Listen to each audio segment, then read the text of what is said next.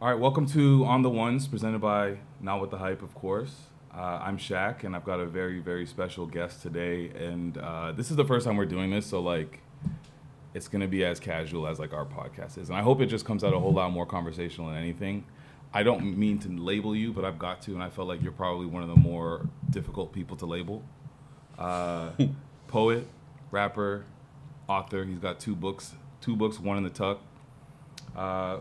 Everybody welcome Humble the Poet to the pod. Thank you. Come on, welcome. Welcome back to Toronto, actually. Thank you. I love it here. It's just, it's like you come back and it's like it fills your heart, then instantly your heart sinks. It's like, oh, I love it here. Oh, I miss it here. And you're like, but I had to go. Yeah, it's a quick trip, though. Yeah, it's a quick trip. You're just doing fun things. Yeah. How do you like LA?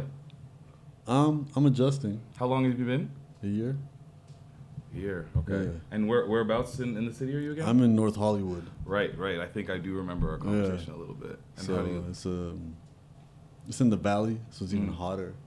Yeah. So it's like 40 every day. Yeah. It's like 29. No water anywhere. Yeah. First thing in the morning, super hot. I got a little puppy, so just like a lot of my life is based around burning her energy and keeping her occupied.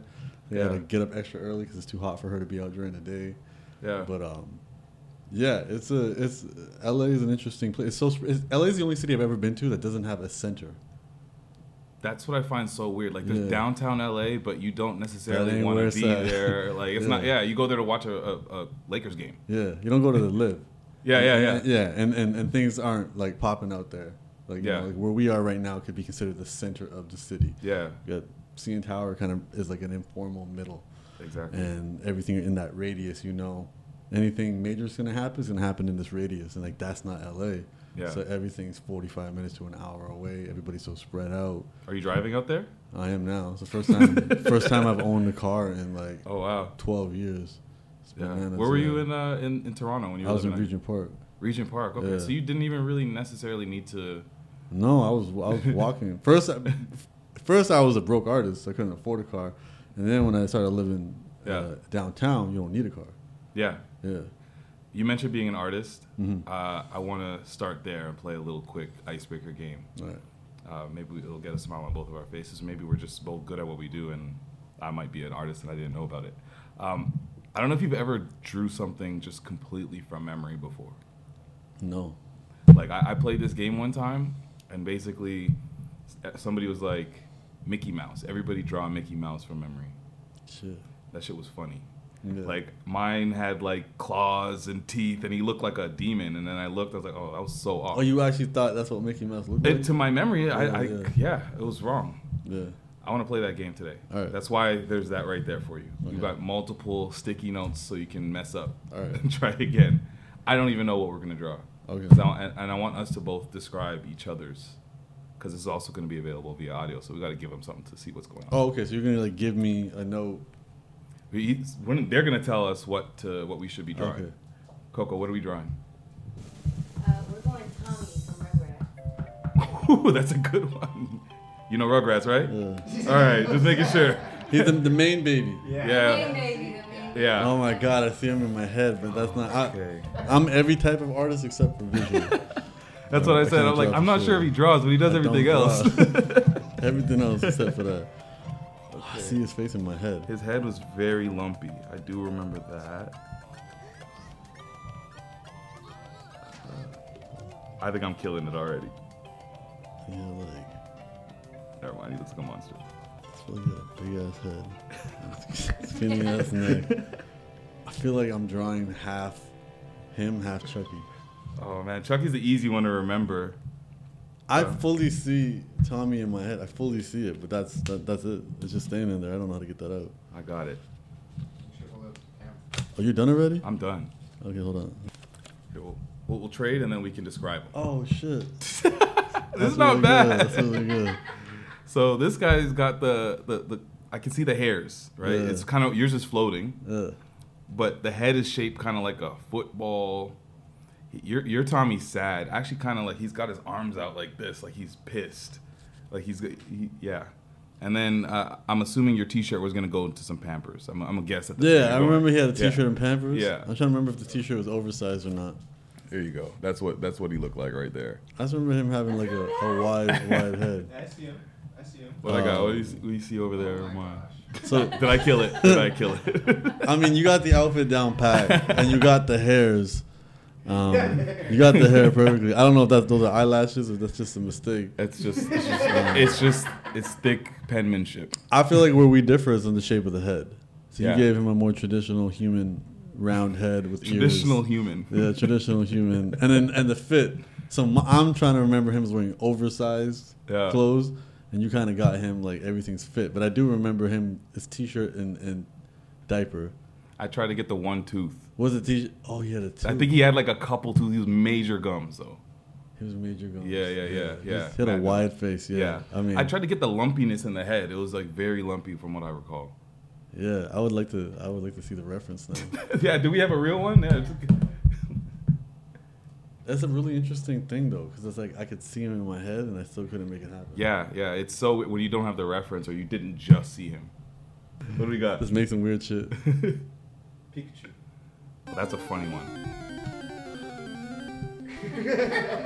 It's like I see him, but I just can't like. It's also like trying to remember the details of the eyes. I don't know. I'm just gonna look crazy. Does Pikachu have a mohawk? Oh my god. This is also not my. I'm like I know who Pikachu is, but I don't. I don't know him like I know Tommy. Yeah. I know Tommy's essence. Pikachu, I don't know nothing about. You didn't go back in the day with Ash? Like you didn't know Ash Ketchum like that? No.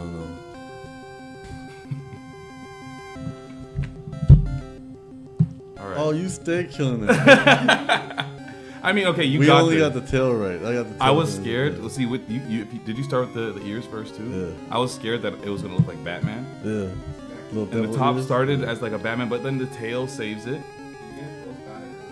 I think I tried to with mine. I tried to get the cheeks because I knew there's red cheeks. There's red cheeks. Yeah. It's different styles of art. It's just No, different his is styles. like he sees it. Mine's just like the essence. So that was fun. I Yeah. think I'm gonna play that game like all the time whenever I'm drinking with people. That might be a new like get the party started game. I think it's a Yeah. really clever game. Yeah. We talked about like labels, and I said, okay, you're poet, rapper, author. How do you feel about labels? Do you feel like they're limiting? I mean, they're not the most limiting thing in the world. There's way more things that are limiting, but yeah, I don't think they're at this point they're necessary. I think everybody's a slashy. Like everybody is this slash that slash. Everyone is that Yeah. at this point. So How would you describe yourself? at this point, I say artist, Just artist. professional weirdo, or bringing ideas to life. Just, yeah. Did you always feel like a weirdo? Not to get my Barbara Walters on now, but Yeah, it was really interesting because I'm like yesterday at an event I met a dude who was one of my first mentors back in school, and he was like a party promoter. And he like hired me to like help throw parties back in the days, like the Richmond Adelaide club days. oh, when Richmond was Yeah. the epicenter, not King Street. Yeah, yeah. King Street is where like Yeah. rich people partied on a Monday. Yeah. But it was Adelaide and Richmond back then for the weekend. Yeah. And I used to like hand out flyers, do all that stuff for him. Wow. I remember one, and he said it to me back then. He was like, "Look, you are very unique, and I'm not even saying that's a compliment." He's like, "You think about things that people your age aren't thinking about. You're doing things that people your age aren't thinking about or doing." And I think I always kept that. So it wasn't that I felt like I didn't fit in. I just realized like, okay, my interests are different. My approach to things are different. And as I got older, I became more cognizant of why. Like, Yeah. looking at my upbringing, my household, how it was. Like my dad watches a gang of TV, but he's only watching the news or documentaries. Like legit. Like it's from childhood all the way up to all I was watching with him if he was in the room. Yeah. So that creates a level of informedness, you know, and then going to someone else's house, their parents are watching like reality shows or something like that. So I think these are things that really stood out to me quickly. And I think there's a chase of depth, and I think there's just a chase of like deconstructing things, taking things and just breaking it down. And you were like 19, 20 when this was happening, or were you like one of those young kids doing the I went to I was 17 at university. Yeah, so I was like Yeah, 17, 18. Yeah, I was promoting parties before I could get in. Yeah. But yeah, and it was like trying to like I think me and a friend threw a party, and then he was the big cat out here throwing parties. Took me under his wing. Really just needed me to hand out flyers. That was the thing back then. Yeah. You just stood on the corner and handed out flyers. I had friends in high school that were doing that. It blew my mind because I was just basketball and I didn't know anything. I couldn't even I didn't really go to house parties. So to hear people my age going to Richmond was blowing my mind. Yeah, Running into high school teachers and shit in the clubs. Yo, that's the thing. I remember like we threw a party that had Jagged Edge. The first time I ever saw a famous person. I just remember all, you know what I mean? Like tearing a paper off a wall and getting them to sign it for like this girl I liked. Like it was just, it was a whole different that's thing. amazing. Yeah. And that's then, resourcefulness though. Yeah, it was bananas back then. But I remember him saying that about being unique. And I think for me, I always realized, I think it's just really wanting the depth of something. And I want to explore an idea more than I want to talk about people or events or gossip and stuff like that. I still, I'm still down to do all of that. Yeah. And, geek out on hip hop or geek out on lyrics and geek out on stuff like that. So I think that's one of the big things. And then when you break these things down, you want to share it. And I think that's really kind of what led me to where I'm at. So in terms of like your earlier years, like we're talking about like when you're 17 or whatever, let's go back even further. Like was it like a very traditional upbringing? Like were your parents like very strict and on you about what you do, who you're going to go see, your studies, like all that kind of stuff? And like, because I know you being an artist, like any household has their struggles or their family coming to grasp like what you're doing, because you started big on YouTube and that was never done before. So they had no reference point for that. So I can only imagine what you went through. I mean, and it's also, YouTube don't mean you don't have to leave the house, right? To make that happen too, right? But I think I have two older sisters, and my oldest sister, she's a rebel in every capacity. So I'm like the third iteration of the rebel at that point, because I had these two sisters. So they softened up by the time it was you? They saw, and then my sisters were like, in Punjabi culture, there's definitely preferential treatment towards the boy. So I remember like my sister was fighting her battles when she was in high school and I was still in elementary school. And she'd be like, wait till he gets older, he's gonna want to go out, he's gonna want to do all this. And I'm sitting there at this point like just want to ride my bike outside. But she was right. She knew what was coming by the time I'm 17, 18. I'm trying to get into these clubs and do all that. Well, that's why she was saying that. So she set it up, and I think she broke down a lot of doors from that context, and then kind of realizing I still used to get in trouble. I just sleep in the backyard a few times. I got locked out of the house. But nothing crazy, and I wasn't doing anything crazy. I was just going out. I wasn't coming home drunk or doing anything crazy like that. So they're cool with the promoting? They didn't know. I didn't know that. So what were you doing? What was your alibi? I attend events. I call them events. If a 17-year-old comes to you and says, "Listen, I gotta go attend events," I was in school too. I was in university at that point, so I feel like that was the other thing. True. And I was working. I had a really cool job too back then, like a day job. So it was a whole. I think I was doing enough. I had a car back then too. I bought this $800 car. Nice. And it was this ghetto ass Plymouth Sundance. Oh man. Yeah. But yeah, and the most expensive thing in the car was my like detachable face CD player. I was about to say it had to be the sound. It had to be the 100%. So yeah, I think with that, there's just kind of a recognition that like all of our kids are going to do what they're going to do. Like nothing has seemed to stop the first two. Yeah, and that was the relationship you had with your parents. Yeah, exactly. And then I think and at the best it was more like get out of his way. They don't know how to support, so their best way of supporting was just like staying out of the way, letting me do me. So when did you start going by Humble? I used to battle rap, and I used to do online battle raps too, and then and they used to have these tournaments, and then so my screen name and all that back then was just Humble, and then screen name. What platform are we talking? This was. I think this one was like Stankonia. Like Outkast had their own, or it was like an unofficial Outkast one. But it was It was heavy. Yeah, so you used to like submit audio recordings and battle that way. Sometimes it was text, battled that way. Text battles? Yeah, it was interesting because you could like bold, italicize, do all of that. And there were judges that was really, and then bold the punchlines. Yeah. But also like the themes and the letters. Yeah, I remember, and Wow. back, and it was like super disrespectful. So I think what, yeah, I remember. So it was humble, and then it was this big tournament, and then people's filler lines are always about how they're the best MCs, they're the best rapper. So my line was like, "Fuck you rappers, you MCs, I'm a poet." And then I won the whole tournament, so I beat like 4 people, won, and then to rub it in, I changed my name to Humble the Poet. So that's what it was. There was nothing humble about it. And then like maybe fast forward like a year or 2 later, I'm in like some dude's basement recording against a mattress for like the first or second time ever. That's crazy. And what ended up happening was they're like, "Yo, you have a rap name?" And I was like, "I was thinking Humble the Poet." They're like, "That's so stupid." Everyone was hating on it. And I was like, "Well, fuck all y'all. I'm keeping it." That's really what it was. It was all spite at that point. I didn't know where it was going to go. Like, at this point, I'm literally in like some dude's, some little basement. There was no foresight in what you were doing. Yeah. No, you don't. You don't have it. And I remember even somebody said it. This is like early social media days. Yeah. Somebody said it. They go, that the handle's too long. Like, you want a shorter name. Somebody, like, people were hating, saying it was stupid, but then somebody actually Twitter, said that. or is it early Instagram? Maybe MySpace. I don't even know. But it was just MySpace. like something. It was Facebook. Maybe it was something in that space. As long as you didn't have any like underscores and stuff in between it. They were just like, it's too long. Huh. And I was thinking about that, and I remember it being really long. And then also like the idea, like, how humble is it to call yourself humble? You know, like that's not something I'm thinking about at that time. And also from the battle rap perspective, and humble's also a verb. You can humble somebody. Yeah. So these are the things I'm thinking when I'm using this. I'm thinking like Uncle Murder. Like murder can be, it's 2 different things. Yeah, you commit a murder, or there is a murder, something like that. And I was thinking about that.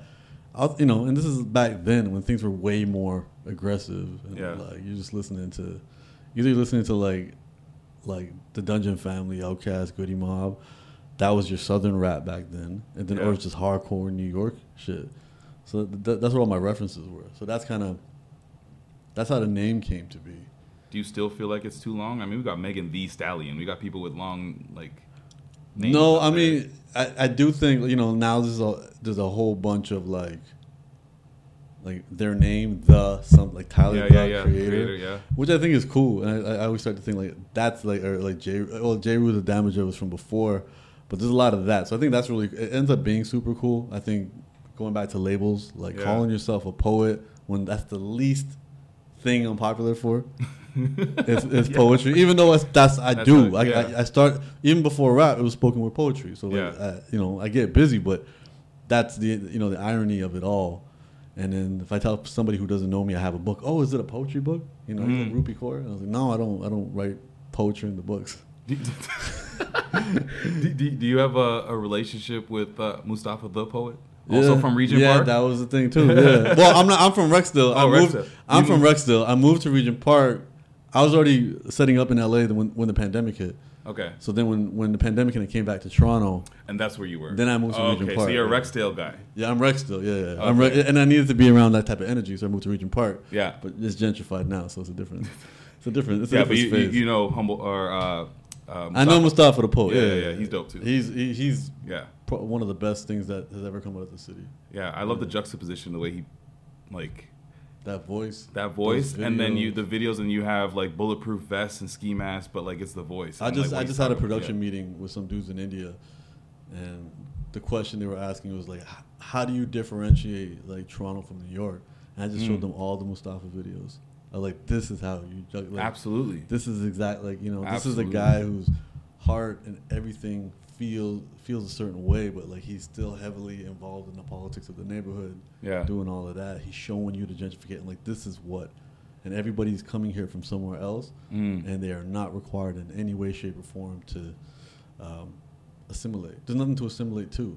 Yeah, exactly. There is no Canadian culture, like, with that we like in America, everyone is rewarded for assimilating. There is an American culture. We don't have that here. When we think Canadian culture, we'll think of like, oh, the middle of Canada or like Halifax or something like. Yeah, if somebody's asking me what's genuinely Canadian, like something like that. We're from Toronto. We have Toronto culture. Yeah, we have like hate on pizza till it's 1 a.m. The pizza's the best. That's thing got. Toronto culture. Actually, hate on it till it's 1 a.m. What we got? I was literally at an event yesterday, and the security were police officers, and that was the conversation. What's the best pizza in the city? Yeah. And one's like, Pizza Nova, Pizza Nova. I was like, Pizza Nova don't take care of you at 1 a.m. No, they don't. No, they And he's don't. like, but pizza tastes like cardboard. Like, I didn't say they don't taste like cardboard, But it's they there. take care of you at 1 a.m. And I'm like, you're a cop. You work late. He's like, you're right. He's like, you're right. Pizza's always been there. Man, for I me. used to do the triple cheese pizza. It was so excessive, It's but like ridiculous, it was, yeah. it got rid of the cardboard. For But me. that's what Yeah. Toronto culture is. It's For like real. knowing those, or not pronouncing the T. We don't say Toronto, right? I'm bad with it. I say it. I enunciate it, and I've lived here my Yeah. entire life, Toronto. That's so interesting. But that's why people. But that's where are probably, you from? Where are you from? I grew up in Jane and Finch area till I was 13. Moved to Richmond Hill, and I was there up until I mean, recently. I'm not Richmond Hill, but that. What are you might be gonna it. say? No, I'm just saying. You learn how to enunciate. In Richmond Hill. Ain't nobody in Fair. Jane and Finch saying Toronto. Word, Toronto. word. They're So- probably not even saying Toronto. I don't even know what they call it. I don't know. I don't know. Do people say the 6 now anymore? Like, or for like who actually live here for real? Do like I think. I don't think so. I don't think locally. anybody. I always hear that from Americans. Oh, you're from the I would six. throw that up anytime anybody tried to force that down my throat. I couldn't do it. Only recently, I won't say it, but I'll allow it. Like Yeah, it's no, I think we're more of the cardinal generation of like T dot or T dot.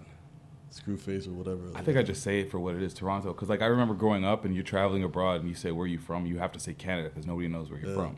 Now I can say like Now you can say bold. Toronto, yeah. I can say Toronto and they're like, oh, you know Drake or whatever. Yeah. That's usually what they say right after. But Before yeah. Drake was Vince Carter. Yeah. That was my only point of reference. Yeah, yeah, And yeah. it's still not, Exactly. like, but isn't that America? You know That where might be it too, yeah. So you mentioned that you listen to Dungeon Family. Like what is Yeah. who does Humble the Poet listen to? I grew up on Outkast and Lauryn Yeah. Hill. Those are the super heavy ones. Mm-hmm. You know, Wyclef had a song called Gunpowder on the Carnival album. That was the first time I ever heard anything with like a socially conscious vibe to it in Yeah. music. You know, before that you heard some religious music. Everybody's album had like a religious song or something like that, but that was like the first like just soulful kind of joint. And then through Outkast you discover the rest of the Dungeon Family. So Goody Mob, I was really heavy on Goody Mob. Then I got heavy on the Ruckus, so like, you know, Mos Def, Talib Kweli, Yeah. Pharrell Monch, you know, everything that they were doing, and then through them you discovered Dead Prez. So I was listening to a lot of Dead Prez, Common, Erykah Badu, and then in terms of like more mainstream stuff back then, it was like Tupac. I'm noticing a trend here. It seems like everybody is of substance, or at least what they got to speak about. It wasn't. Yeah, I think back when I was young, like it wasn't hitting. Maybe, and again, I wasn't partying a lot, so maybe that's what it was. I think like now I understand party music is an anthem for a party. So you have more of a balance to what you're gonna. Yeah, now I mean, we're turning up, listening to turn up music. I think back then, because I wasn't partying, I thought I'm listening to someone telling me that they're partying. And that's funny And because that's not what it is. You're standing outside the doors, you know, giving people flyers and stuff, and you're like, Yeah. I don't go inside though. Yeah, well, yeah, and then when I started going inside, it all started making sense. Yeah. And I realized that. So like, you know, whether it's like Black Eyed Peas, tonight's gonna be a good night, I'm realizing they're not telling me about their night. That's what we sing when we're like pre-drinking or whatever. I started realizing that. So for me, it really was hearing like Andre 3000 because he was talking to me, and I was learning and absorbing something from it. Yeah. So I think that's what it was in the beginning. And then I was also not, I don't know, I feel like where I went to school in Rexdale, it was like have nice things, get nice things taken. So even in the flashiness of hip hop, that stuff didn't really connect. It was like, I didn't even see the drug dealers rocking nice stuff. Like it wasn't, it was like accurate, like the drug dealers in Rexdale were like accurate Vigors, you know what I mean? Like it wasn't Bentleys and Benzes and stuff. Vigors and Integros. It was having a car made you rich back then, you know, or having a car and putting rims on it had made you rich. Yeah, it was never a nice car. Yeah. Yeah, it was just it was a car that your mom could have had. It could have been a Camry, and then they just souped it up. So I think a lot of it just didn't connect until later. Yeah. And I feel like even now, like, you know, as I'm older, I feel like I probably connect a little bit more to that stuff, like the resilience of it, the celebration of it. You know, because I think there's a little bit more of a connection, like working your ass off, the hustle music, and the Kevin Gates stuff. You know what I mean? Like, because I've worked my ass off now. You like that stuff, motivational stuff. Yeah, it makes a lot more. You know, Jeezy makes a lot more sense. And I think back then I was literally about to say Thug Motivation. Yeah, 101. Thug Motivation 101. But I think back then, because I used to be a school teacher as well, and back then that's when you used to be a teacher. Yeah, I used to be a school teacher in Rexdale. I used to teach in Rexdale. That's what I was doing first. Elementary school or elementary. I started like little third grade, so like 8-year-olds. Wow. Yeah, and then some of those kids would come in the Jeezy Snowman shirt. Yo, that got banned, and I wanted it so bad. I wanted it banned because I'm like, yo, these kids. You wanted it banned? These like 8-year-old kids, man. Like wearing. I guess so, because to me the context. I mean, I understood kind of. It's different, but like. I might have been at the time 15. Yeah. So to me, I'm like, yeah, I get what he means by snowman, but like I Yeah. thought he was more clever than the teachers were. And Yeah, so no. it's like, yeah, let me get this angry snowman T-shirt off. But like, He's more clever than like the older Caucasian teachers. He's more clever than me. And Yeah. it was like, and that's the other thing too was I was already like I was part of an initiative, like a male teacher initiative, recognizing that the kids that I was teaching didn't have access to positive male role models. So it would just be like, all right, who in your definition is a real man? Kids be like Rick Ross, The Game. You know what I mean? Like, yeah, I'm a fan, but I don't. they're not the. They're role not my models, primary yeah. source of education on what a man is, and Yeah. we have to do stuff like I used to have to like lie to the kids and tell them I was afraid of spiders, to show them what like a vulnerable man looks like. Oh wow! Like we were trying to counter this idea of alpha because they looked up to me as a teacher, so now I have to counter this alpha male, this heavy alpha male kind of thing that they see in the media. Yeah. They're saying like, yeah, you know, I'm afraid of spiders, I'm afraid of heights, Yeah. and so even if I wasn't, I just had to say all that stuff, or I cry over, you know, watching The Little Mermaid. You just say these things to normalize it for them because that Yeah. was such an initiative because these kids are growing up. But did you cry watching The Little Mermaid? It's No, fine. I ain't even never seen No Little Mermaid. I stay away from Disney stuff, bro. I mean, New Disney's pretty good, but that old Disney was not. So I actually was talking about breaking generational trauma and like a lot of these, like you mentioned, like hetero norms that we were supposed to like man up and things like this. Like in your content, in your books, I've seen you like speak about some of these things, and like, is this something you kind of take on your back as part of like something that you hope to rewrite or at least have some people rethink? I mean, I think the challenge is like whenever you take a position, and you know, the collective consciousness has to reduce that down to either you're this or you're that. Either you think all masculinity is toxic, or you think it's not, and you're part of the movement to like turn men into women or some shit like that. And I'm not for any of that. As I said, like I think what I recognized was growing up where I grew up taught me how to conduct myself where I grew up. And then very slowly, as I entered a different world, whether it was the career, a different neighborhood, a lot of those tools and strategies that helped me get through high school or whatever, they weren't serving me no more. You know, you don't have to put on a front so people don't test you. You don't have to protect your stuff. You don't have to do half the things that were necessary back then. But the problem is, and this is one of the reasons people have trauma, is because they experienced something when they were young.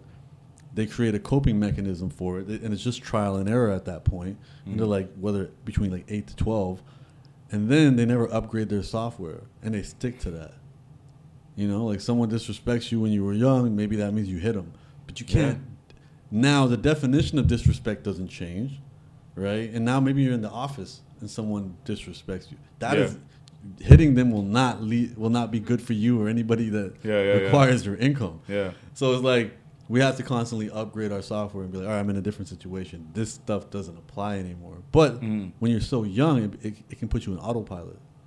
You know? And there's been times where I've said like, just in conversation, someone like, get the fuck out of here. Which maybe if me and you were having a conversation, you understand I'm not telling you to go anywhere. You know, and I've had that. Even being downtown, and just being around different people out here and saying certain things, and they don't understand the energy. They think loud volume is anger or whatever. And I think I also had to learn different ideas of like the difference between being assertive and aggressive. You know, I think when we're younger, you think it's one and the same, You think it's, and then you think that's how you get women. You know, women appreciate assertiveness. You know, take you know, put yourself out there. But they don't necessarily they don't want aggressive man. But even when they're young, they don't know the difference. They don't, So then even and then they can be subtly encouraging you to be more aggressive. You know, because that's what they grew up around. And I mean, and I've seen that all the way up to going to parties now. You know, going to parties now, and if I meet somebody, I mean, I think like last summer when I was still here, I met a girl from Jane and Finch, and it was so much easier to have a dialogue with her because we spoke the same language from the same type of place. Right. She wasn't overreading into anything I was doing or saying, and I think that when it comes to these traumas, I think that's one of the big things that it is like we experience a lot of challenging things when we're young and don't understand the world, and we just scramble to try our best to address it, and with a limited tool bag. And then as we get older, we don't update that. So how do you encourage people to update their software? Self-awareness is your salvation. Self-awareness is the religion everybody needs to practice. And I mean, I personally think therapy would be great. I understand therapy is expensive and not accessible to everybody. At the very least, get your thoughts out of your head. Yeah. Write in a journal. It's proven that if you take a very traumatic experience, no matter how bad it is, and you write it in as much detail as possible, multiple times, like over multiple days, it will actually reduce the impact that trauma has on you. Because even if we don't know about our trauma, we feel it. It's true. I honestly, when you say journaling, like I've heard of that as like a mechanism that's very fruitful. But I honestly, like, I've never tried it, so I can't imagine like what it can actually. I guess the way I look at it is like one of the definitions of anxiety is literally a repeated thought, right? So like they've done like brain scans of people, and they'll have the exact same kind of spike 70 times in a day. They're thinking of the same thing. Like a worry is just having the same thought play over and over and over again, right? The challenge is just like this activity where I'm trying to draw somebody I can perfectly see in my head, our thoughts are fractured. They're not complete. Right? But we're feeling the thought, but we're not even hearing the thought. Just the simple idea of saying it out loud will bring it to the light, and it disinfects it. It takes its edge off. It takes its intensity off. Writing it down. Like, there have been 3 days ago, I was overwhelmed. I have so much to do. Just making a list. I agree with that. Immediately, the stress goes down, and then you're also like, oh, wait, it's not actually a lot. Then like, am I forgetting something? And then you sit there and think about it. But then you get it all off you. Yeah. It's no longer repeating a cycle in your head because now you put it on paper. So journaling is very valuable from that standpoint. Journaling and praying. Praying might be even better. And the reason praying is good, irrespective of your beliefs, praying is the only time we're going to be completely honest about what we want and what we're grateful for. Because no one's listening. So now you become more aware. Like, what are you actually thanking your maker, your algorithm, your God for? Whatever your beliefs are, you just spend, because everyone prays in private. Right. It's just a one-on-one with whoever you're... Yeah. So it's not performative. Yeah. So you may not be saying thank you for my family. You may be saying thank you for this check. Yeah. Thank you for whatever. It helps you reveal what matters to you. And then also what you ask for helps reveal what matters to you. And if you do it out loud, you bring it to the light, and then that improves your self-awareness and helps you pick up on your patterns. And that does a lot, because the issue isn't the stress and the anxiety, because we all have that, because life is going to be hard. The issue is what we do to suppress it, right? What we do to try to make those thoughts go away. So instead of addressing it and journaling it, we might take a shot to numb it. That's only temporary. Yeah. Right? Or we might distract ourselves on our phone. You just made me realize that I've been journaling and haven't realized it. Like if you see like where I sit and I work or my office, I have all these sticky notes. Yeah. I'll write different things there. I'll be like, yo, you're that guy. Don't forget you're him. Yeah. I'll be like, don't stress. Like different affirmations. I'm writing these things so that I can just look to this wall, and like I do feel better when I do that. Yeah. But visit the dark shit too. Like get as dark as possible. Whatever you're as in like write it out. Like write it. Like bring it to the light. Yeah. Write it all out. And this is clinically proven. If you do like people with the worst trauma, like immediate trauma, like car accidents, robberies, crimes, whatever, murder, anything, writing it out repeatedly, it will reduce its emotional impact on you. I'm not saying it'll make it go away. But it'll reduce like I recently had somebody reveal to me that they're in a physically abusive relationship. Like I had the conversation with them, was trying to be a good friend, everything was cool. They left. And I'm like, all right, time to get to work. And like I instantly had to go to the bathroom and throw up, because hearing their story, even if I was telling myself you're okay, it was impacting my body. Yeah. The stress. And then I was subconsciously fighting it, and then that caused me to throw up. You know what I mean? Like we carry everything, even talking about generation, we carry it. Yeah. And if our parents and our grandparents didn't even know they were supposed to resolve it or integrate it, I don't like using the word heal because that insinuates something's wrong with us. But like, we just have to integrate it. We just have to learn from it. We just have to find the value in it. If they didn't do it, they're passing it on to us. So now all we can do is break that cycle by getting it on paper, getting it out there, getting it with a therapist, getting it with whatever you can. So that's not in our DNA as much. Yeah. The only thing that remains is the resilience that came from dealing with that. Do you think everybody should go to therapy? Everybody. Yes, everybody. Like everybody. Everybody. Yeah. Everybody. I wish. Part of me feels like that might be my mission in life, is to make therapy accessible for everybody. Because therapy simply gets you out of black and white thinking. Black and white thinking is such a reason we have so much drama and stress. Right. Because we're just like, oh, I can either do this and I can either do that. And the reason is because when we were kids, our brains were simple. It's right or it's wrong. Yeah, and that's how kids think. Yeah. That's how kids only can think. Adults can think more complex. Right. Right? But we don't upgrade. We don't have the conversations. So it's like, ooh, me and my girl are having problems. He's like, I stay with her or break up. No, there's 100 different options in between. Stay together and break up. Yeah. You know, because it's not one or the other. There are so many different options to explore, and that just takes having a conversation, saying it out loud, asking.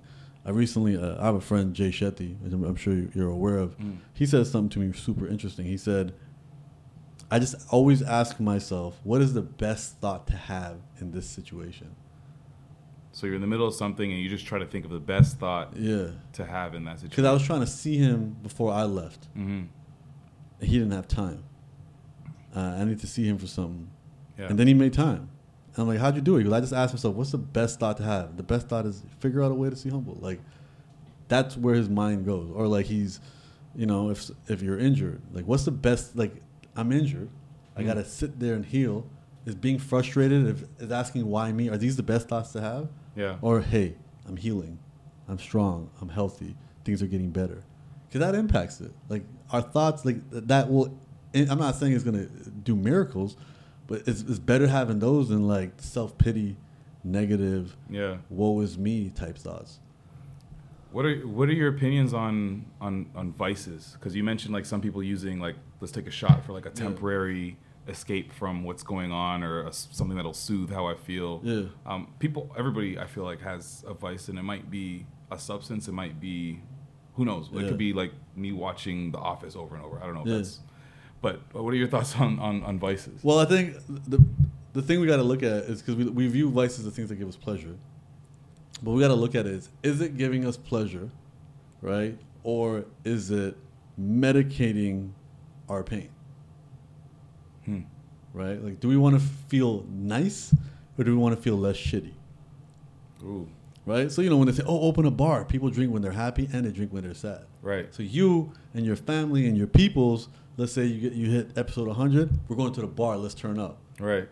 That's, you know, you're going in to enhance something that's happening, versus, oh, shit, like, something bad happened. Let's just go to the bar and just, like burn it off. You feel what I'm saying? Got you. So, and again, like, from a biological standpoint, the alcohol is going to have consequences regardless, but that matters, right? Like, you know, is pleasure enhancing the peace? Because we're not at peace, so is pleasure trying to get us closer to peace temporarily, or is it enhancing the peace? And there's a dude named, I think it's Peter Crone, and his that name sounds familiar. Yeah, I think his analogy was the thin layer of dis-ease over your life. Like the dis-ease, not disease, like dis-ease. That thin layer makes such a difference when you chase pleasure. And he goes, it's the same as like sex with or without a condom.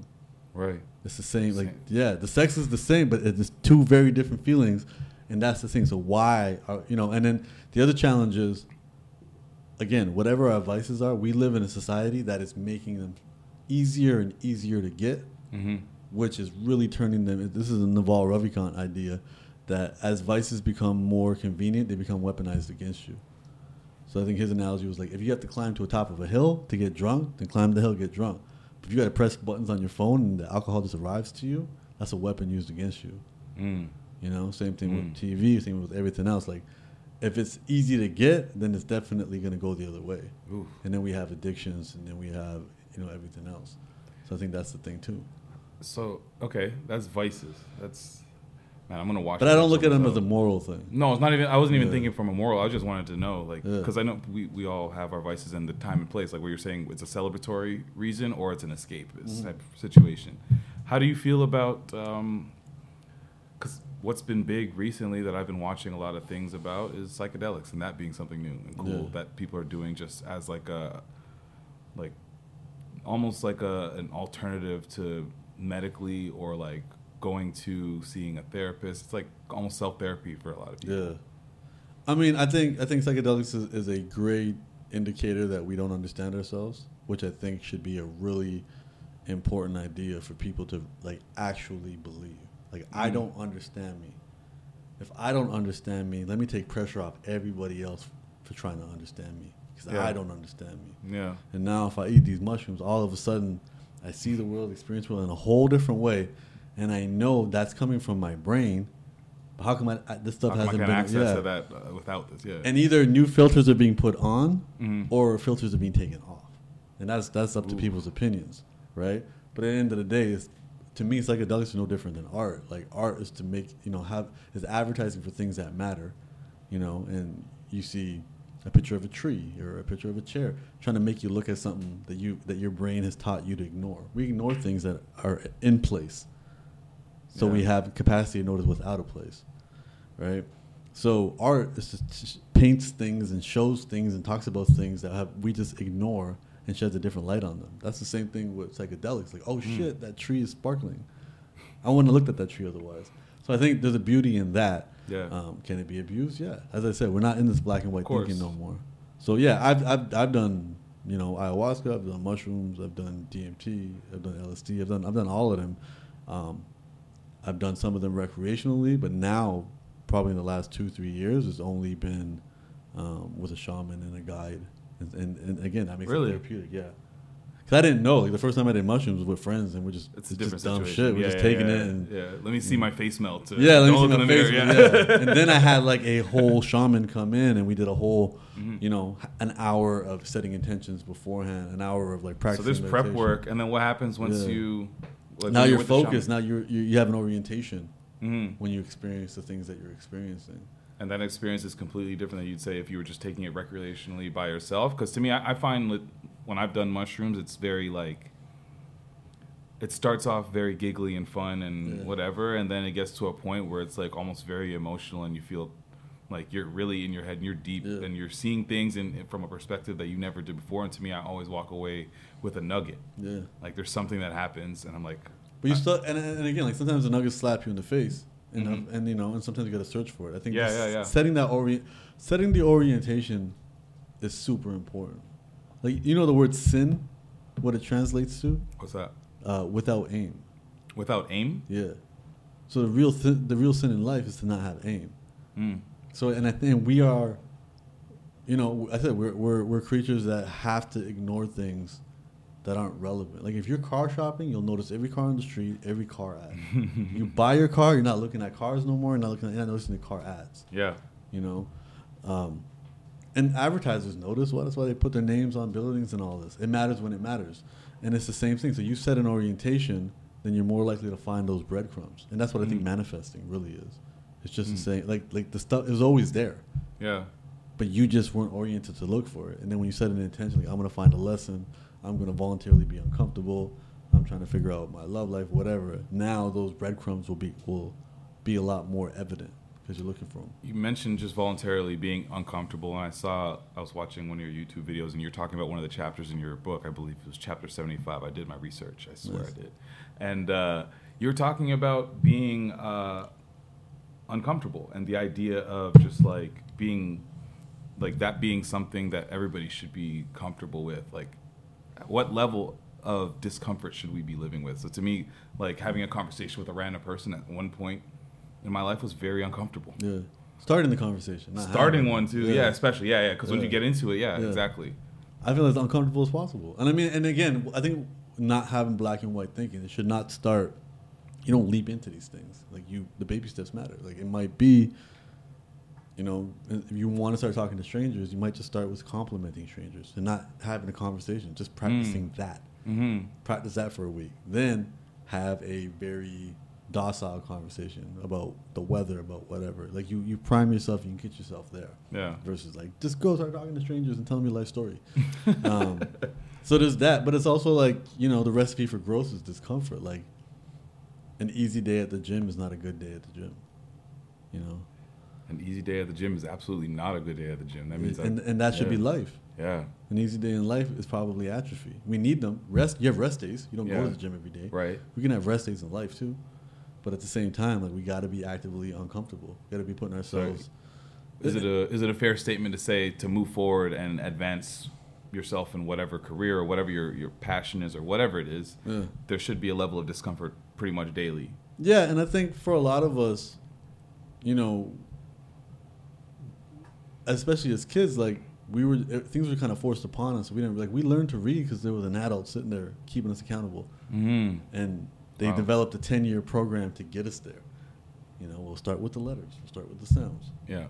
2-letter words, 3-letter words, and we'll work our way up, and then maybe by the time they're 13, 14, they can read big words in novels. Yeah. They work, you know, we don't do that when we want to try something ourselves, right?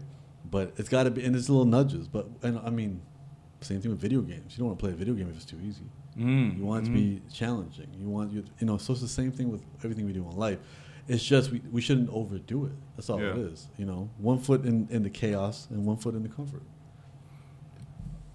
What do you think about the idea of code switching? And I think that this kind of applies to somebody who has like a traditional family and goes home, and then they might not ever wear traditional garments or whatever, and then they're a different person, and they go outside to Queen West or whatever, and they're wearing a different outfit. Then they go to the office and they're talking a different way.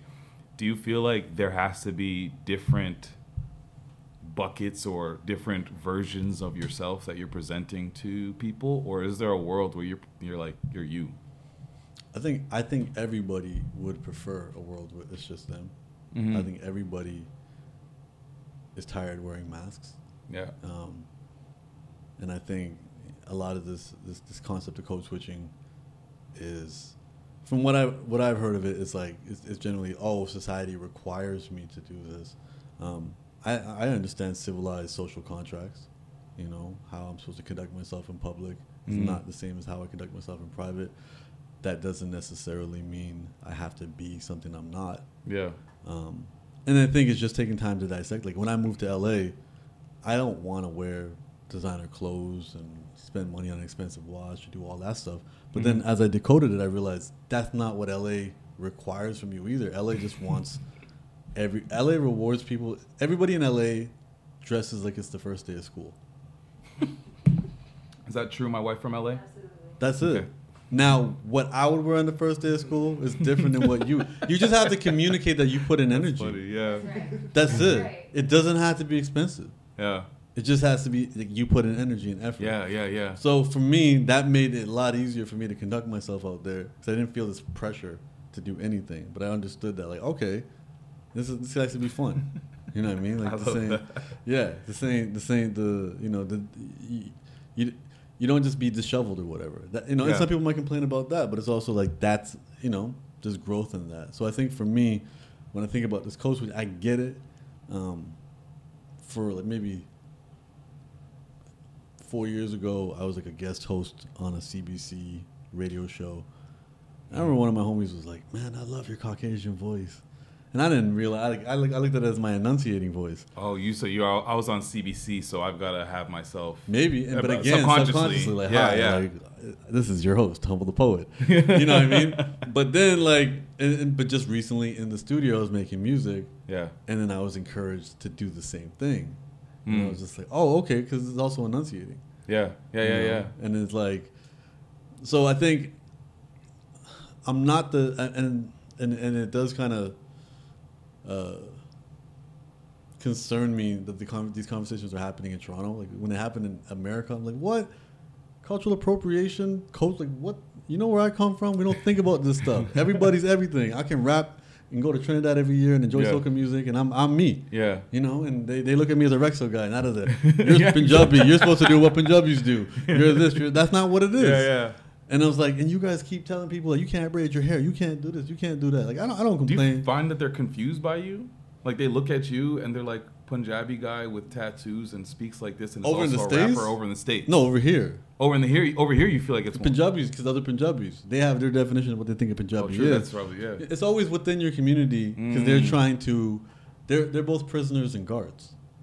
They're prisoners of what this culture Wow. is, and it don't matter if we're talking about being black, being Any- from the Caribbean, yeah, any of these. being a woman, Yeah. being anything. Yeah. You know, an entrepreneur. There's these definitions of what you can be, and it's always the people within it who Wow. themselves were stuck in it or didn't have the balls to get out of it that try to keep you within that.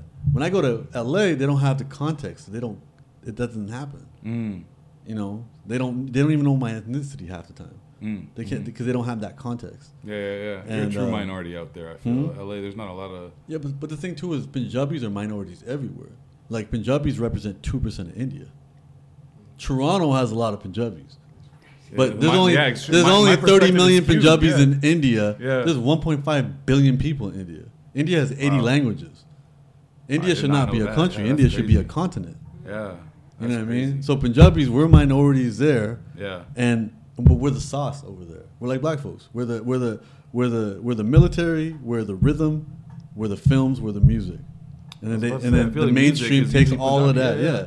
Then they take just like That's the folks out crazy. here stole rock and roll, stole hip hop, and Wow. whatever else y'all come up with, they're gonna steal that too. You know what I mean? Like, but that's what it is. Like, Yeah. it's so for me, I grew up always being a minority. I grew up never requiring a safe space, Yeah.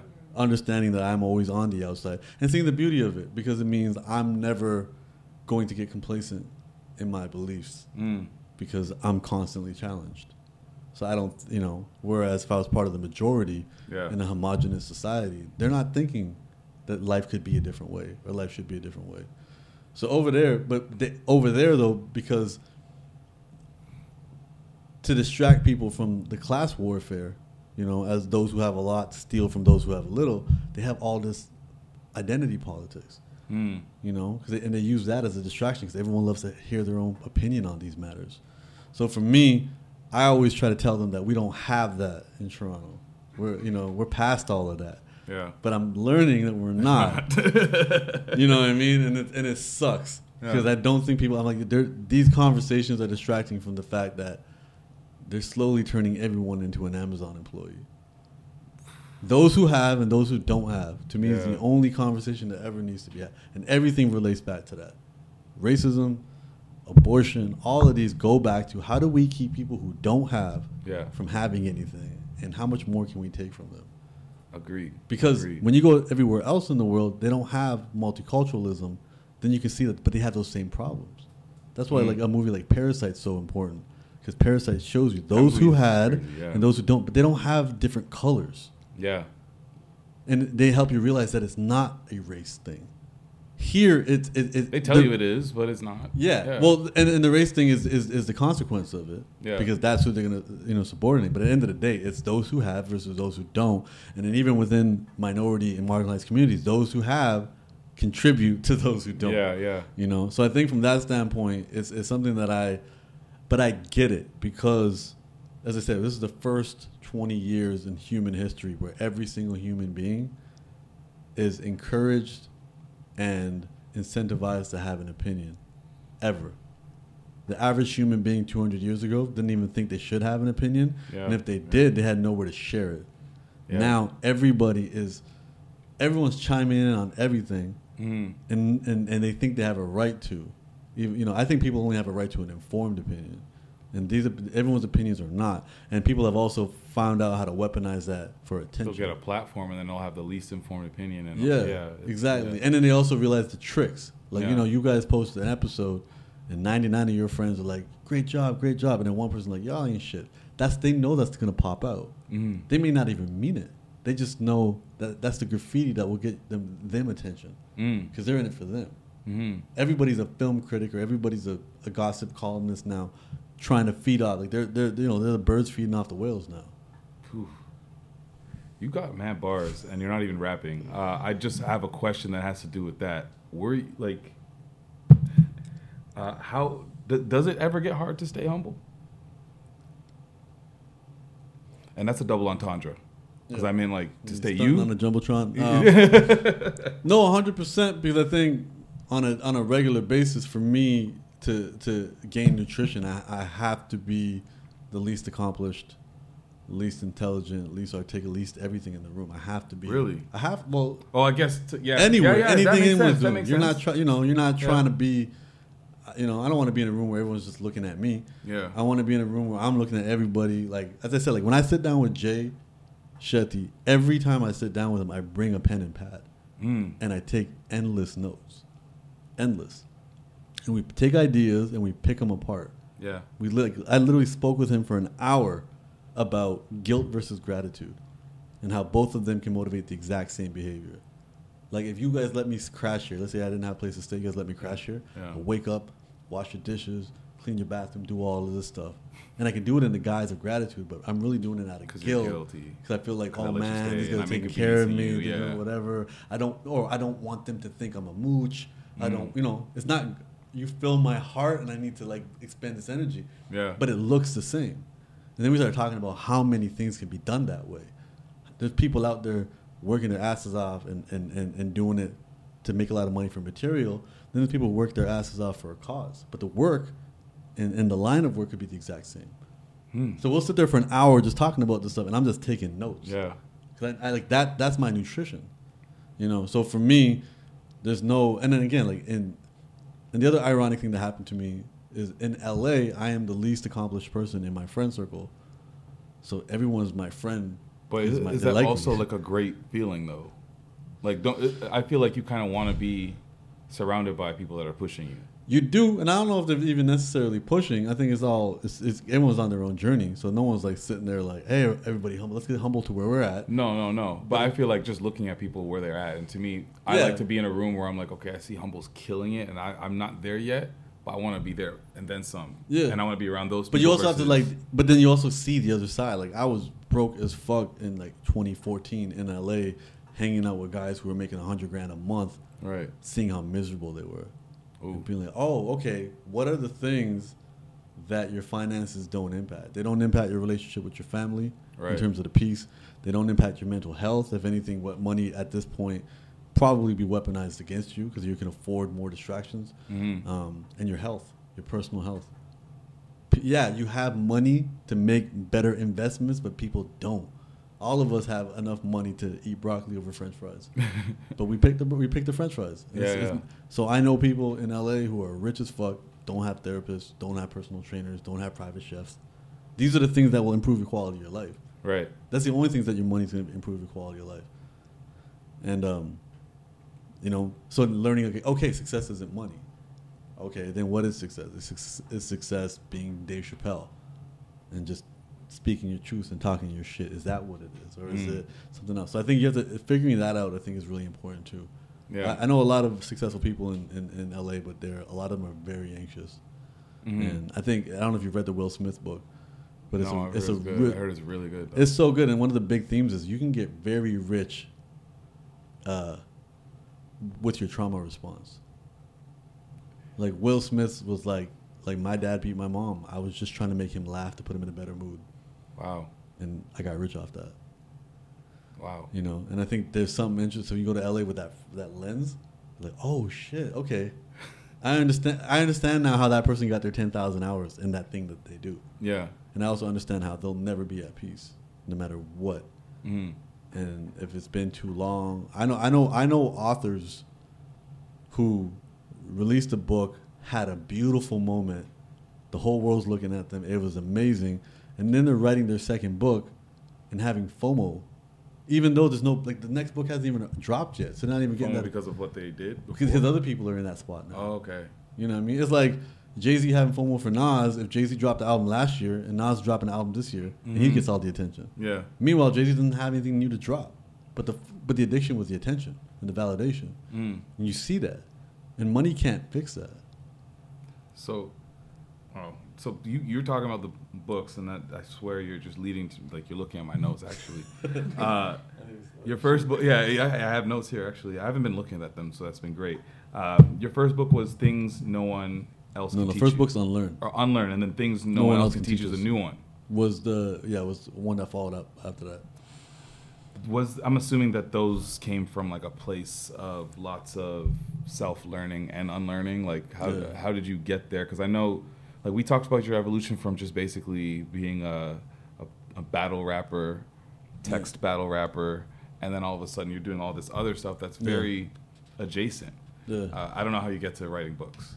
I mean, what that was actually was I was making music, and back then, like I didn't know how to record, so I had a studio that I worked out of. I didn't make videos. I had a video guy. Everything was like, it wasn't do it yourself in the early days, for me at least back then.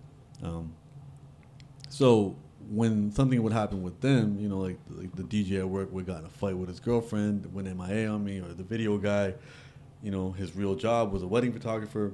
So, he got busy with work. Then I couldn't get work done. Yeah. Right? So then I had to figure out what could I do that didn't require me to wait on anybody. And that's when I had just met Lily. And she was explaining to me her video process. Was like, look, I write the video, I shoot the video, I edit the video. So she put you on game too. I didn't realize. Yeah, that's how we became friends. Because she was the first person I met. She was the first person I met out here whose creative journey wasn't a side hustle and it wasn't a hobby. She was in it. She was all in. That was the first person I ever met here. That's crazy. Doing that, yeah. And everybody else had a day job. That's a good first person to meet. Yeah. Well, and back then she back then like I had more followers than her. Like I met her super early, and but when she explained that to me, she's like, you don't have to, because the frustration of waiting on people was killing me. And then she's like, well, you can do all these things. I go, I don't know how to film. I don't know how to edit. She goes, what do you know how to do? I go, I know how to write. So what ended up happening, I started to fill in the gaps and not having music to release. I started writing every day, like pretty much blogging. Yeah. And then then that very quickly became apparent that connected with more people, because not everyone can understand lyrics. You know, some people never listen to lyrics; they listen to the music. You know, and here I was with a big, you know, lyricist chip on my shoulder. I was only rapping to impress Cannabis. I wasn't trying to connect with everybody. And the digestibility of my work was never going to be better than reading it in black and white. So that's when I started writing, and then the idea of a book came when I met an artist, and he was putting me on game about how artists make money. Yeah. He's like, it ain't the live show, it's the merch you sell after. He's like, just give them something that they can pay $20 for. And then I was thinking about T-shirts, so I was like, what would be a better use of $20? So I was like, let me do a book. So I wrote the book, and I collected my writings for the first book and created the book. And then that's what I was selling at the shows. But then the book, because it's much more accessible to people in terms of grasping who I am, that trumped the music.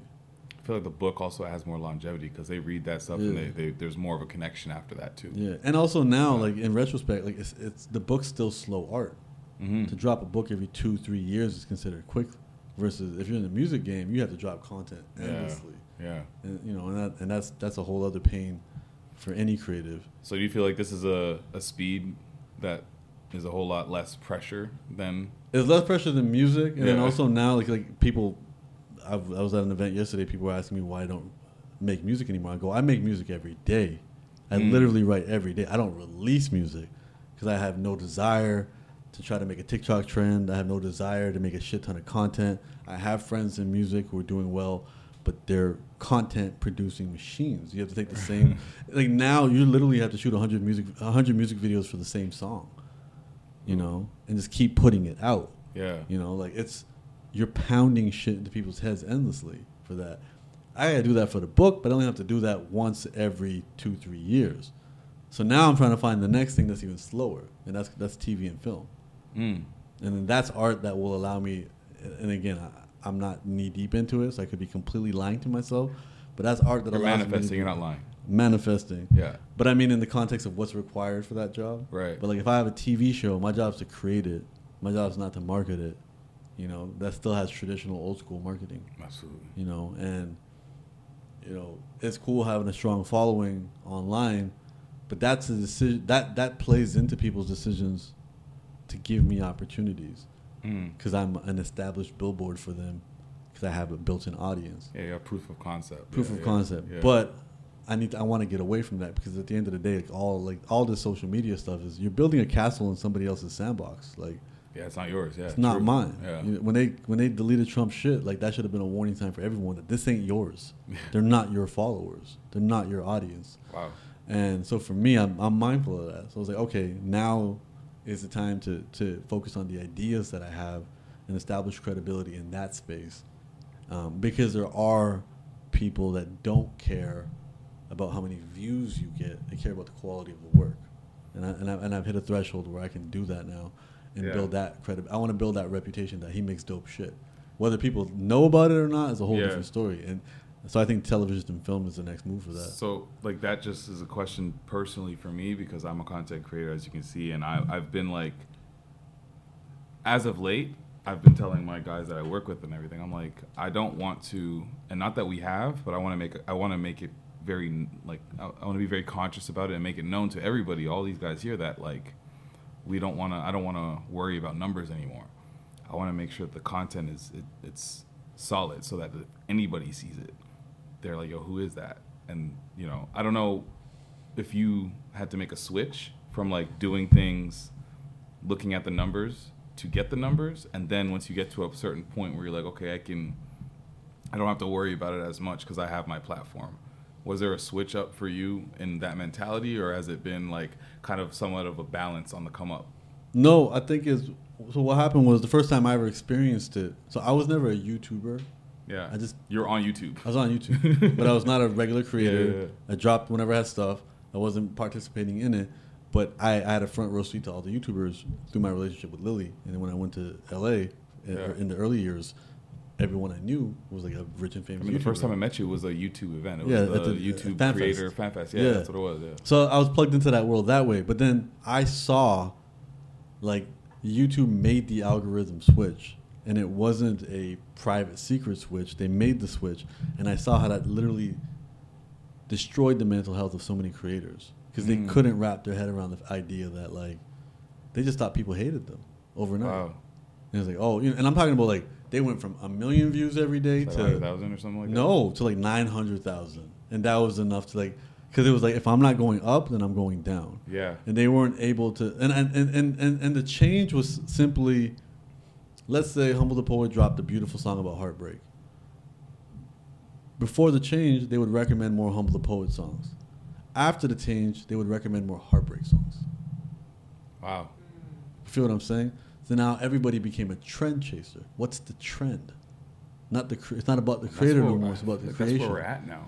Which is fine. Which is fine Yeah. because, you know, the creation can be and should be more important than the creator. The only challenge with that is it's endless. Like there is nobody that feels I'm doing enough on social media. And again, you can put in all this effort, and then they find something to optimize their code because their only goal is to keep people on. Mm-hmm. Right. So now again, this is not for you. This is not yours. They're not your audience. You don't have access to them. And again, and everybody we grew up listening to had traditional marketing. They had billboards, bus ads. Like they had somebody else put a lot of money to make sure everyone knew that this was happening. Now it's on us, you know. And when I have marketing meetings with the different partners that I do stuff, sometimes the marketing meeting literally is reminding me I have famous friends. They're not saying they're gonna put money on a billboard or buy a 5-second ad on YouTube. They're like, okay, have you asked so and so to post about this? And they're like, oh, I thought you guys liked my ideas. You guys are just signing me because I have famous friends. Yeah, wow. Because it's the attention economy. Yeah. But that is endless. It's not good for you. Then you really like, what are you winning for? And you're gonna constantly chase wins. You don't want whatever you release today to do worse than whatever you released yesterday. Yeah. So I saw that happen with the YouTubers. I saw how it impacted them. I saw how they couldn't shake the idea. And I was like, okay, I'm not playing that. I'm going to do whatever I do. And for years it worked. And then maybe it's going to stop. Maybe it's whatever. Yeah. Yeah. I tried to get off social media completely. And then somebody had... I would love to be able to figure out how to switch that up. Because I love doing this, but I don't like being on that. Yeah. You know what I mean? I get it. I mean, and I have an assistant. Like, I mean, you've spoken to my assistant, but like I have an assistant. So like if I make something, she does the posting. Or I write a book, she'll go find the quotes, create the quotes, post the quotes.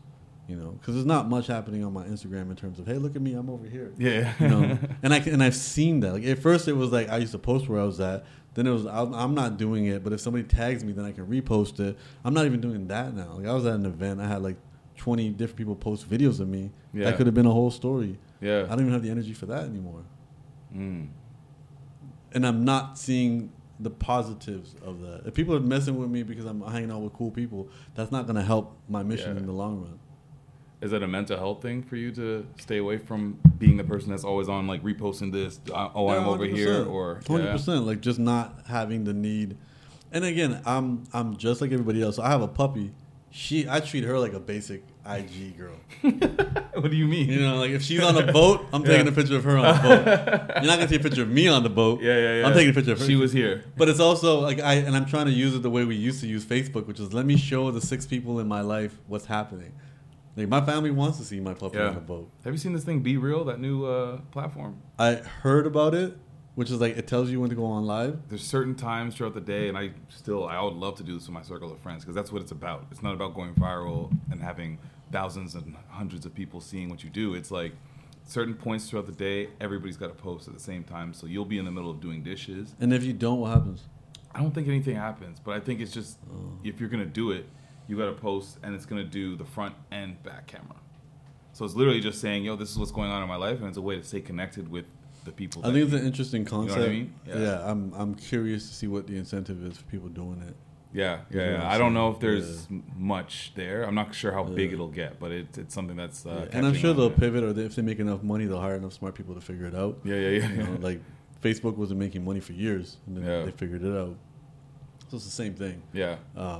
From that standpoint, and maybe this will be their like little niche thing in the beginning, and then they'll turn into everything else. Every social media turns into the same thing at the end. Yeah. So I think from that standpoint, it's definite. And I think for me, like for the longest time, it was only once I came to LA because I started going to way more events. I didn't even have social media on my phone, so I had a whole separate phone. Because if you go on my social media, you're not seeing pictures of them. You're just seeing quotes.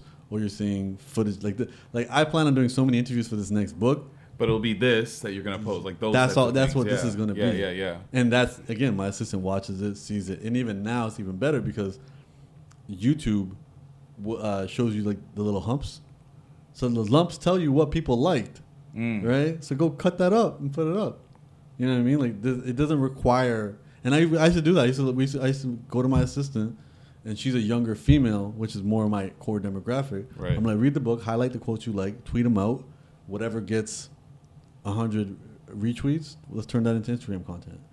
You know, like it was formulaic, but it was like that's better than me trying to suck in my stomach and do some other shit that's not me. Yeah. It's not, you know, and also in the last couple of years, as my access to really cool things was happening, you don't want to be the guy. Yeah.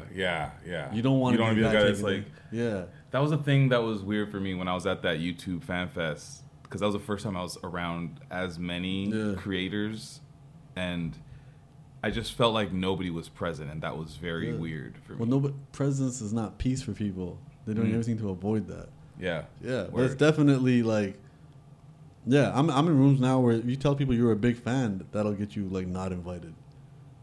You know what I mean? Like, don't be brand new. Yeah. Facts. And that's hard. Yeah. Because every time you think you're not supposed to be brand new. But you feel like you're trying to be genuine, though. If you're genuinely a big fan of somebody, you might. Just don't. Yeah. Because it doesn't work.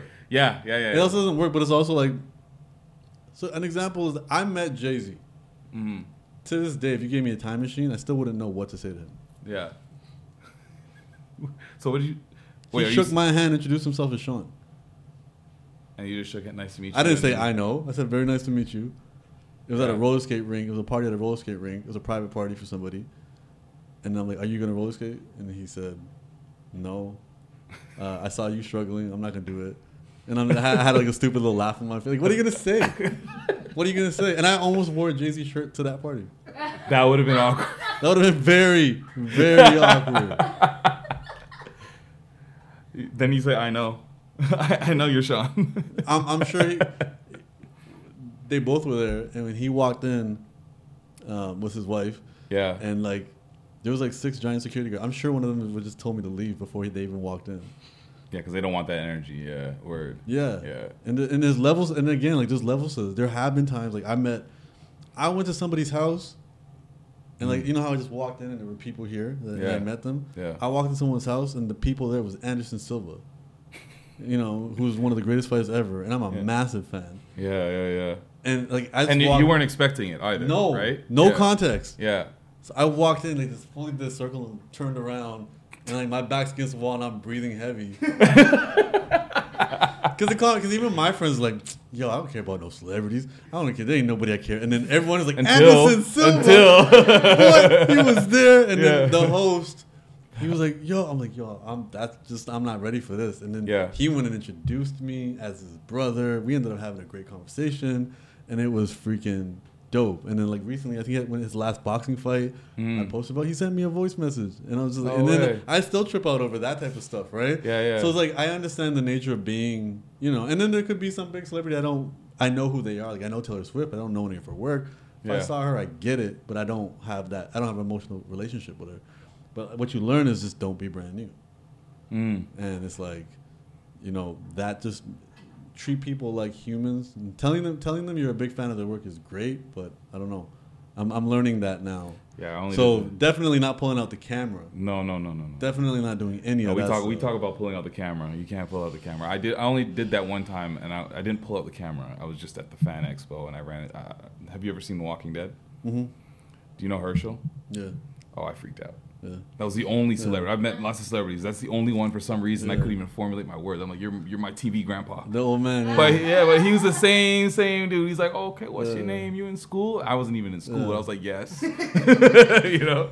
But no, I hear you. You can't be brand new. And you know what it is too. I feel like I would be brand certain podcasts to listen to. I'd be if I like, and I'm talking about like some NPR podcasts. I'm a nerd. Like I'm a big fan of that. Yeah. So I think these are some of the people who are not even publicly facing people who probably can walk the street. But if I saw them, I would go out of my way to like be like shit. Like I'm such a big fan, and I would have that conversation with them.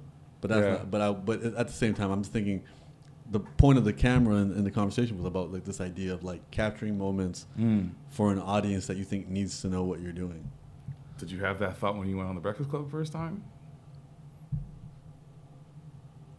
Like me capturing it? Yeah, I don't have anything from it. You know? Huh? Like I didn't do anything. Like they film it, they do everything. I know, no. I'm talking about you going in and just being like I feel like you must have had like you feel like I gotta say something. Like you have a message. Oh share, yeah, you know I mean, who hasn't rehearsed a Breakfast Club interview 7 million times every day? Yeah. No, that was surreal. That was extremely surreal. That was I've been on twice now, and both times, it's surreal. Like that's a whole other. Yeah, and again, like, and on top of that, like it was surreal, and it was also like I did the interview, and even now, like I think there's an interview that came out today with like. Omarion and like Angela Yee's in it. Like they film months in advance sometimes. Oh, for word. people. I had no idea. Yeah. Like Omarion has a book, but the interview don't drop till the book drops. But Omarion might have done the interview like in July or in June, and then they just hold it. Or if the interview is someone like me, who's not as big as any of the guests that they normally have, then they're like, all right, we're gonna air this when we have nothing else to air. Wow. Right? So then, or we're gonna air. So they didn't tell me a release date. So you just do it and then you just sit around. It took me 6. I was invited on Instagram by Charlemagne. On Instagram, because he's a big fan of yours too. Like somebody put my book on his desk. That makes sense. Till this day, we don't know who, but we don't. We actually really don't. Yeah. And then he read the book. He posted about the book. I don't know him in any capacity. Yeah. I've seen him in interviews. He was mispronouncing my name. What do you call? He's like the humble poet, the poet humble. Like he didn't know, you know what I mean? Like it was literally he was doing it out of the goodness of his heart, and he has a very big heart. Then I commented like, "Thank you so much." Then his comment was, "For sure, come on the show." But that was it. Wow. It wasn't. I'll hit you in the DMs with a phone number and an email. Then it was like, okay, he said this. Who do I send the screenshot? Like it took 6 weeks to figure it out. Oh, really? That was it. He hosts the show. Like, so he's not the guy that's going to set it up. Yeah, so you got to figure out who the people are. And all of that. It took all of it. Yeah. And then we did the show and then had no idea when it was dropping. Then the book, because when they did other interviews after or before, the book was on I think Angela Yee's desk for a bit because I guess she was doing the research. Like they do the research or whatever. Wow. So people started seeing that and messaging me, be like, "Yo, your book's in there," not knowing that I had already done an interview. And I remember the day I did the interview. Did they like put it up or something like in the back? Because I know they have like a bunch of stuff. That, but also I think Angela Yee had it on her desk like face down. Like people sending me literally. screenshots and stuff like that. And this was after I did my interview. So again, it could have been the interview before mine, that's that day or the day before. But yeah, I had no idea. They gave me no info, and I feel like it was at least a month after I did the interview. Yeah. And then it was not. And then again, and then I was not awake for the day it came. It's like when I woke up. Let's say I woke up like 10:30 or whatever, because that's a morning show. Yeah, and it's then my phone had blown up. up. Early, yeah. And that's the thing in this game too. Like you do a lot of cool things, you can't tell anybody. Yeah. And then you don't know when it's coming out. A friend of mine just shot a TV show, and they just found out the TV show doesn't come out till May. Oh my God! They're done, and they're like, "What? You can't." So that's it. There's no talking about it. There's no behind. You know what I mean? Yeah, you couldn't cast me as a Black Panther. I don't know what to do.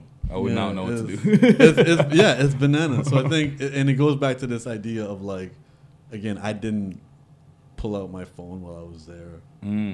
But again, like that's like they take pictures of all that stuff is captured. Yeah, you'll have they'll handle it, and then you just gotta hope they give it to you, or you're screenshotting it off their stuff or whatever. You know what I mean? So I think from that standpoint, I think that's what I've made my peace with in terms of like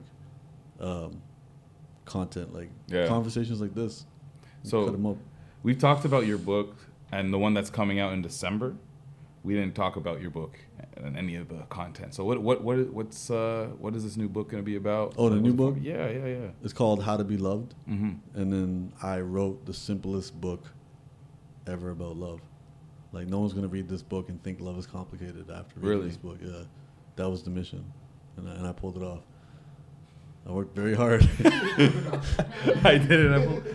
So I had a moment where I started the book before the pandemic, but this book was my anchor during the pandemic. Like this book kept me. And that was one of my questions, so that makes sense. Yeah. So this was my purpose during the pandemic, which I had previously started before, and it was a conversation with my lawyer. My lawyer's like, "Yo, no one's looking out for you right now. Like no one's looking to see what your next thing is.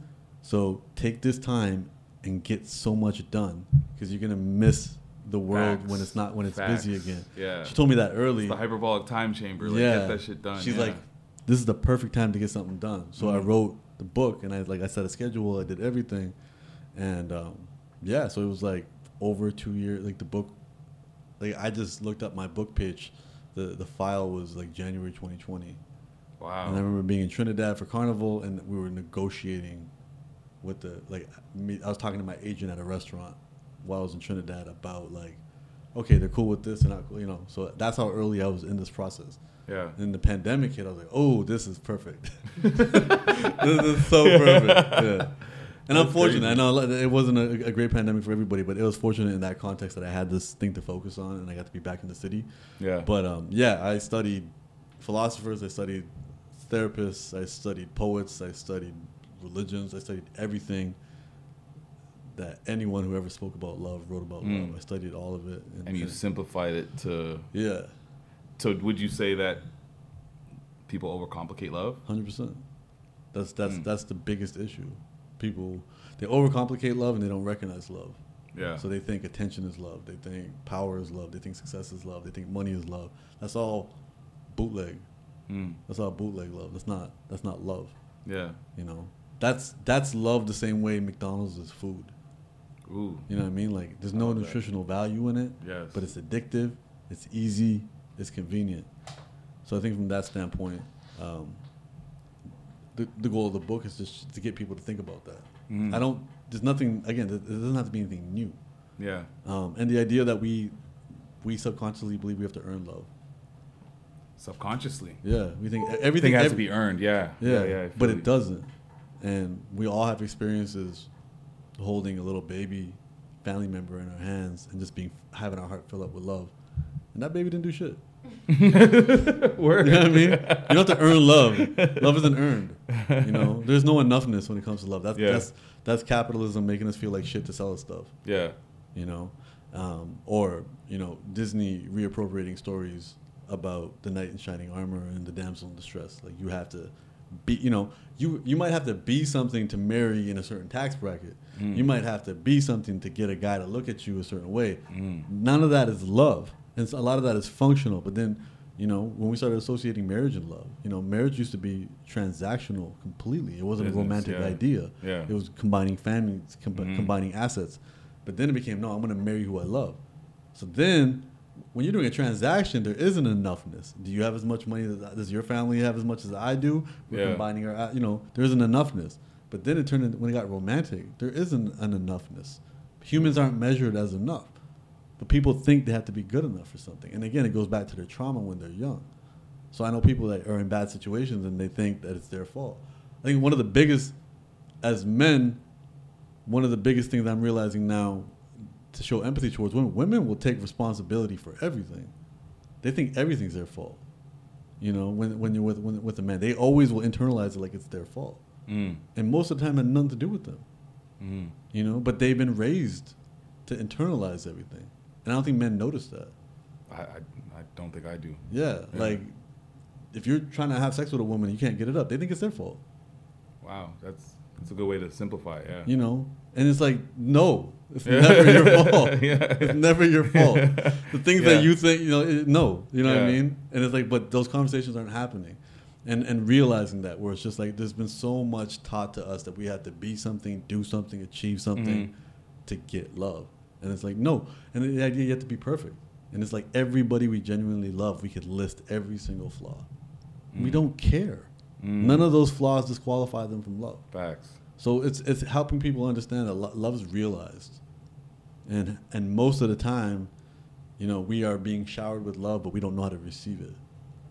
People can't receive compliments, let alone genuine love. And, learning, like shit, Kendrick Lamar, Father Time. That's what that whole song is about. Like, everything my dad taught me just made it harder for me to connect with people, and it's that same kind of concept. Learning about attachment styles, learning about all of these important things. And again, so this book is science backed, but like it's philosophically backed as well, because you start to see how they all connect. Yeah.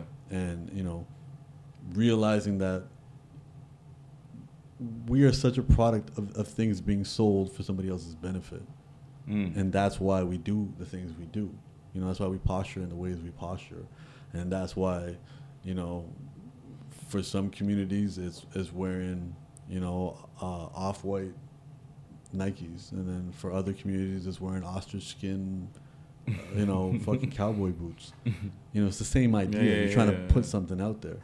And the conversations aren't being had. So that's what this book is. This book is exploring love from every single angle. And the three main sections are like, what is love? Like, what actually is love? So you define it. Defining it. Yeah. More so for what love isn't. And then love for self. The biggest section in the book is about self-love. That's a big one. I think people miss out on, like, and that sets the tone. That sets the tone, right? And then love for others, and then love for others, not simply the romantic relationship, but like love for your family, love for your coworkers, love for everything, because everything is a relationship. And the success and the failure of a relationship is generally the same principles, whether we're talking about a work relationship, whether we're talking about sharing space with somebody, whether we're talking about romance, whether we're talking about being a grandparent, whether we're talking about being an uncle, being a parent. It's always the same thing. And we just have certain habits and beliefs around this that are just closing pathways of love between us and other people. Humble the Poet, man. Ladies and gentlemen, that's Humble the Poet. Thank you for joining us and being like my first guest on this iteration of what we do. Like, we pod, but this is the first time we're doing On the One. So like, I don't know if anybody's really going to be topping this type of content that we just. No, I appreciate it, man. Your book is coming out December what day? 27th. December 27th. So after Christmas, when you're getting ready to go Boxing Day shopping. Yeah, apparently it's after Christmas when you got all your money from Christmas, but also trying to reframe how people spend the New Year. Getting right before the whole what is it called? The resolutions and all of that. People make a bunch of resolutions that they break in a week. Yeah. So when people are in the mood to repent. Yeah. And appreciate you, man. No, for sure, bro. This has been awesome, man. Thank you for joining us.